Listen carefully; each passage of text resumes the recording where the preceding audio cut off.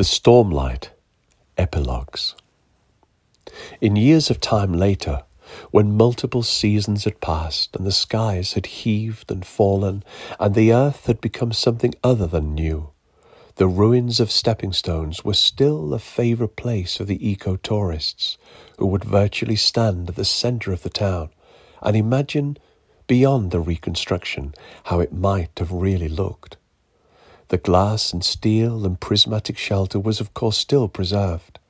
At the centre of one of the ridges, with its crater to one side and the carbonized part of its heat-struck roof sealed against further intrusion from the weather outside.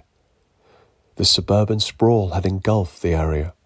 Ridgeland was the name given to the underdome conurbation that protected the larger of the new settlements from the weather that was ever more unpredictable, outside of control, the Weather and Climate Protectorate that had been established PD post-disaster when time had been reset to mark the new.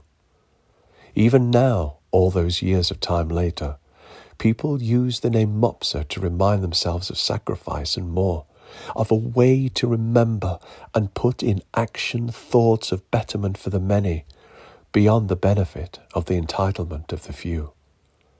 There were legends, of course, and the official holographic images that showed what happened after Tom had led his family and most, if not all, of the villagers into the modified town hall he had secretly developed and reinforced with lessons he had learned from his thinking when redesigning the Stormlight.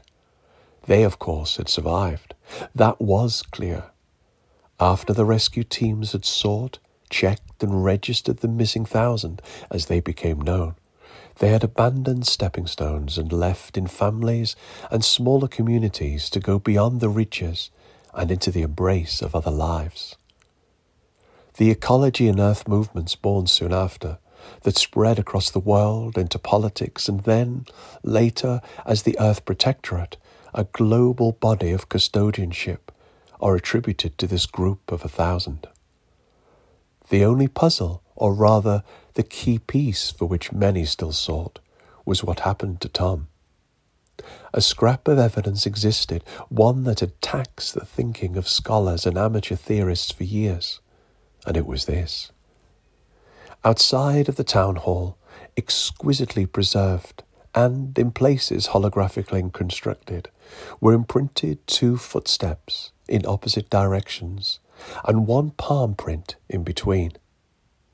Adopted later as a symbol of unity by the Earth Protectorate, the people ascribed this to Tom as his last warning, or encouragement, or perhaps both. On it are now the words, "Learn from the past, be together in the present, and belong to their future." The earth indeed awaits.